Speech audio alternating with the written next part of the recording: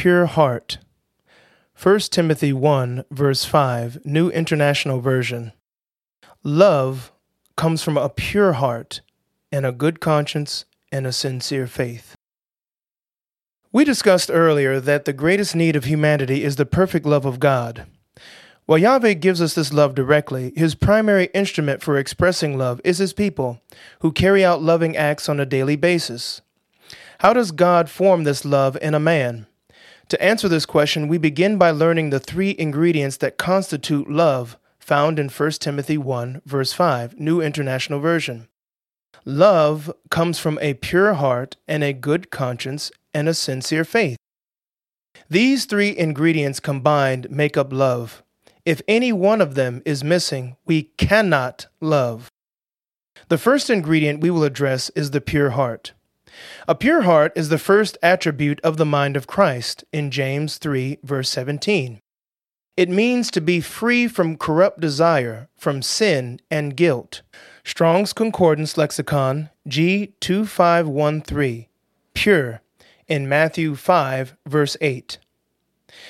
Now that we are born again, it is God's plan to move us from the deceitful and desperately wicked mind of Jeremiah 17, verse 9, to the perfectly pure mind of Christ in Matthew 5, verse 8.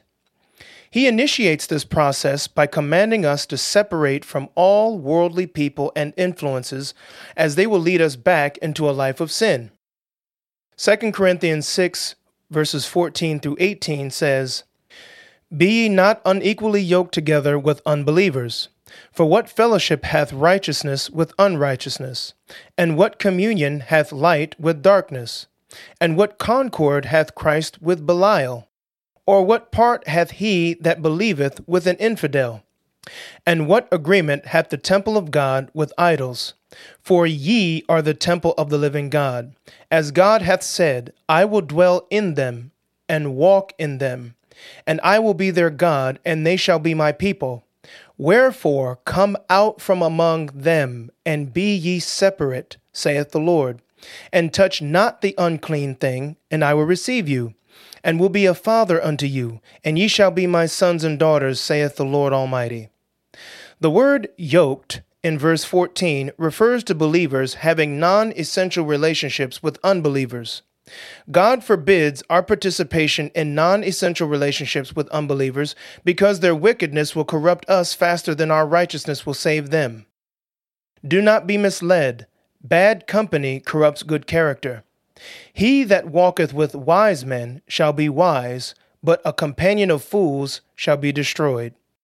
1 Corinthians 15, verse 33, New International Version, and Proverbs 13, verse 20.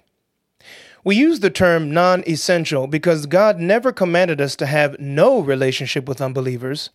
Otherwise, we would have to leave the planet. 1 Corinthians 5, verses 9 through 11. But he does demand that we restrict our relationships with unbelievers so we do not share in their sins. 1 Timothy 5, verse 22. The call of God for his people to separate from the world is not limited to the New Testament, as it is the underlying theme of the whole Bible. In faithfulness to God, Noah constructed the ark and condemned the world. Hebrews 11, verse 7.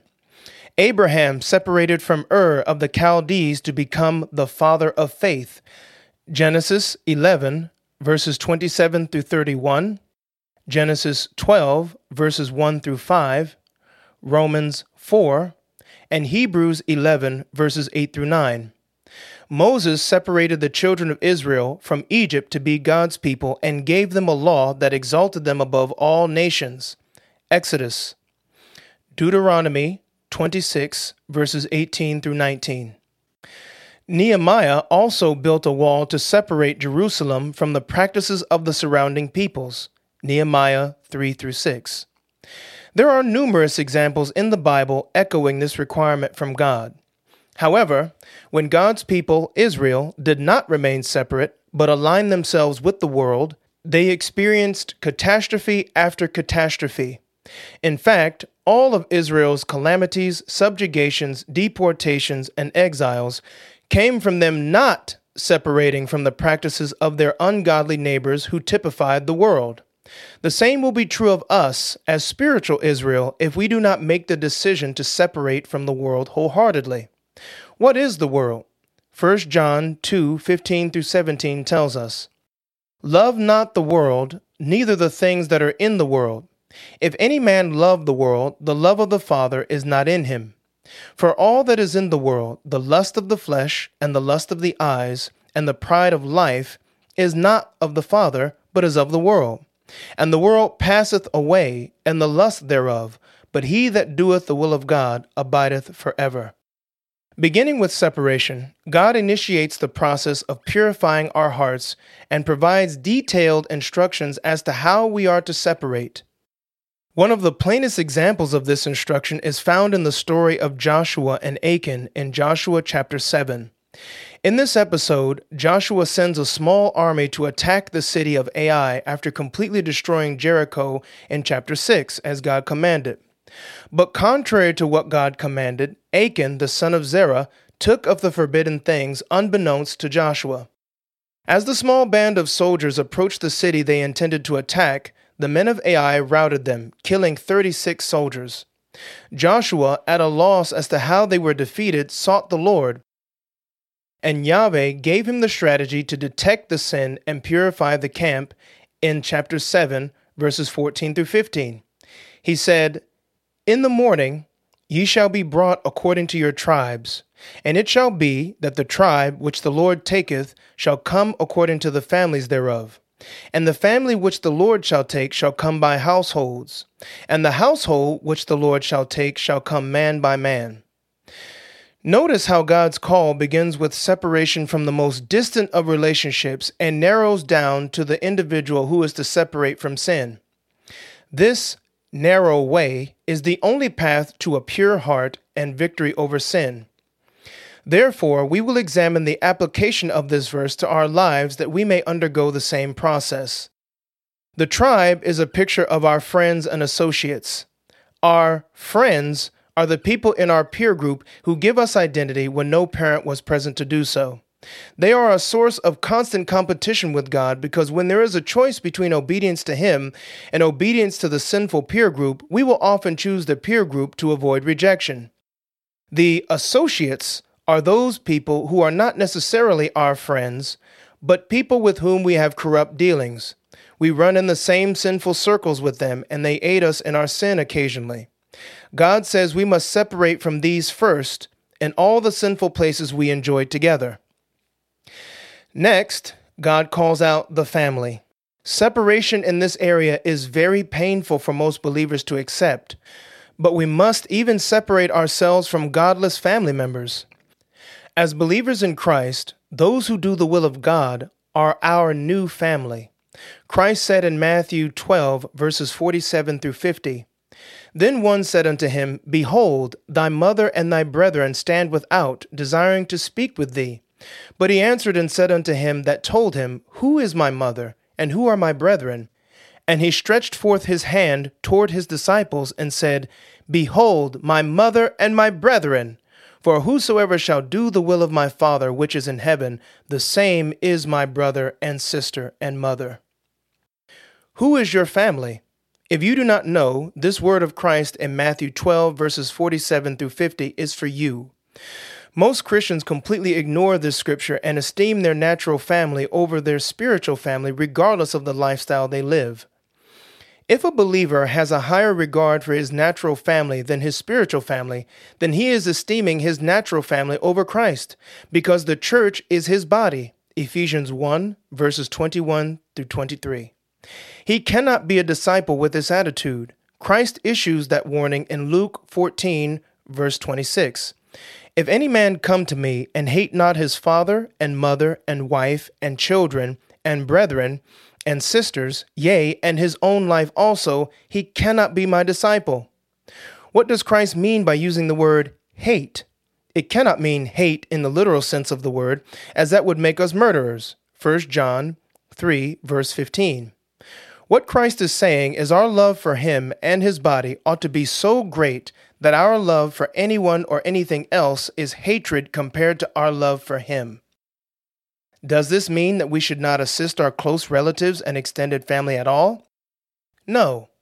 The Bible says in the last sentence of Isaiah 58, verse 7, New American Standard Bible, that part of the acceptable fast to God is not hiding yourself from your own flesh, but assisting our natural family is conditioned by them experiencing a legitimate need which they cannot meet on their own.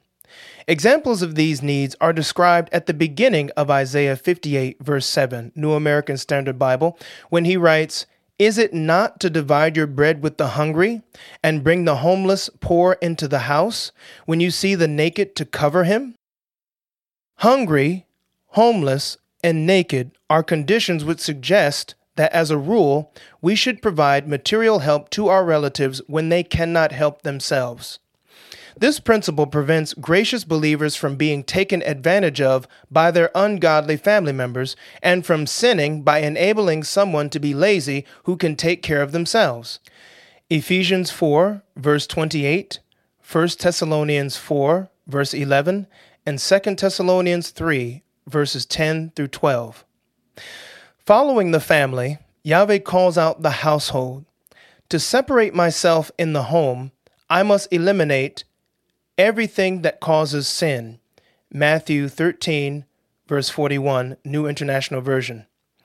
Eliminating everything that causes sin means we must first hate and abstain from television, movies, music, and any other form of entertainment that displeases God. For listings of content that displeases God, see Galatians 5, verses 18 through 21, Ephesians 5, verses 3 through 5, Colossians 3, verses 5 through 8, 1 Peter 2, verse 1, 1 Peter 4, verse 3, and Revelation 21, verse 8. Secondly, it means we must throw those sinful items we purchased away. Flushing money down the toilet is a source of pain greater than that of separating from ungodly family members. But what we must understand is each sinful item we purchase is an investment in rebellion against God. If we love money, we will not throw the items away because money is our master, not God. Believers cannot serve two masters. Matthew 6, verse 24.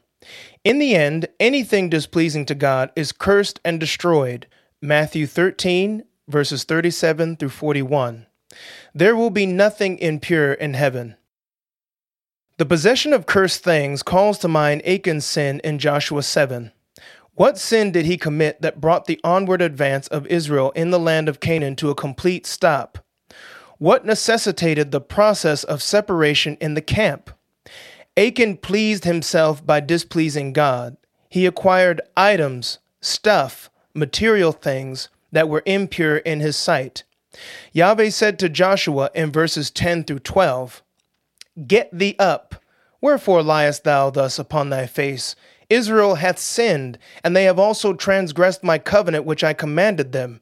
For they have even taken of the accursed thing, and have also stolen and dissembled also, and they have put it even among their own stuff." Therefore the children of Israel could not stand before their enemies, but turned their backs before their enemies, because they were accursed. Neither will I be with you any more, except ye destroy the accursed from among you. If we do not take separation from the sin in our homes seriously, any advance against personal sin will stop. We cannot purify our hearts to the level of Christ's purity if we continue to fill our hearts with impurity. 1 John 3, verses 1 through 3. Finally, after we separate from ungodly friends and associates, from ungodly family members, and from wicked entertainment, we can begin to focus all our energies on our own heart, pictured by Yahweh, separating them man by man. Only then can the sin in our inner lives be uncovered and rooted out. Joshua 7, verses 19 through 25 says, "And Joshua said unto Achan, My son, give, I pray thee, glory to the Lord God of Israel, and make confession unto him, and tell me now what thou hast done. Hide it not from me." And Achan answered Joshua and said, "Indeed, I have sinned against the Lord God of Israel, and thus have I done. When I saw among the spoils a goodly Babylonish garment, and 200 shekels of silver, and a wedge of gold of 50 shekels weight, then I coveted them, and took them. And behold, they are hid in the earth in the midst of my tent, and the silver under it. So Joshua sent messengers, and they ran unto the tent, and behold, it was hid in his tent, and the silver under it. And they took them out of the midst of the tent, and brought them unto Joshua, and unto all the children of Israel, and laid them out before the Lord. And Joshua and all Israel with him took Achan the son of Zerah, and the silver, and the garment, and the wedge of gold, and his sons, and his daughters, and his oxen, and his asses, and his sheep, and his tent, and all that he had, and they brought them to the valley of Achor. And all Israel stoned him with stones, and burned them with fire, after they had stoned them with stones. Achan is a picture of us as believers, and the Babylonian garment is a picture of the sin in our hearts. We must seek out sin as ruthlessly as the messengers and be just as zealous for its destruction. We are to take the sin and the stubborn self-will empowering it and burn them to death in the fire of the Holy Spirit. Romans 8, verses 13 through 14. After this, we stone the sin to death with the word of God. Matthew 7, verses 24 through 25. With this attitude, there are two categories of sins from which God wants us to be purified, found in Psalms 19, verses 12 through 13. David writes, "Who can understand his errors?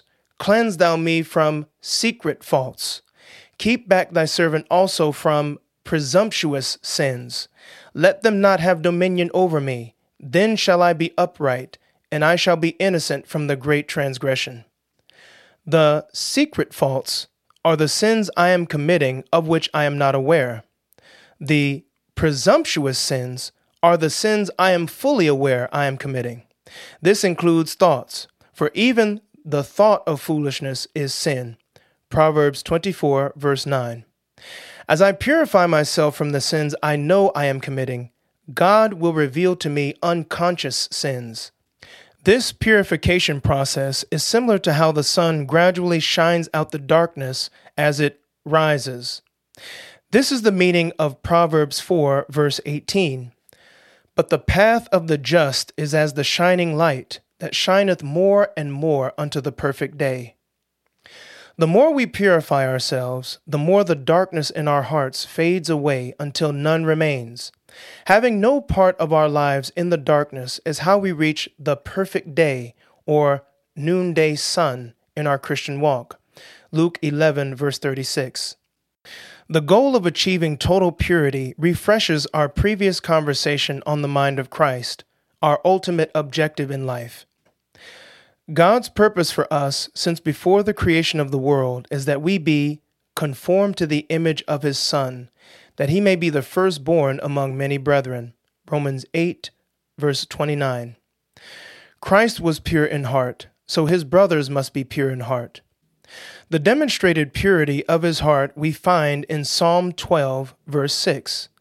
The words of the Lord are pure words, as silver tried in a furnace of earth, purified 7 times. Yeshua, the Word of God, was perfectly pure. He began his life with purity and ascended into heaven the same way. Since the day of his ascension, we eagerly await his return, tasked with being prepared to meet him when he comes. How do we prepare? 1 John 3, verses 2 through 3. Beloved, now are we the sons of God, and it doth not yet appear what we shall be. But we know that when he shall appear, we shall be like him. For we shall see him as he is. And every man that hath this hope in him purifieth himself even as he is pure. Let us strive daily to obtain the perfectly pure mind of Christ.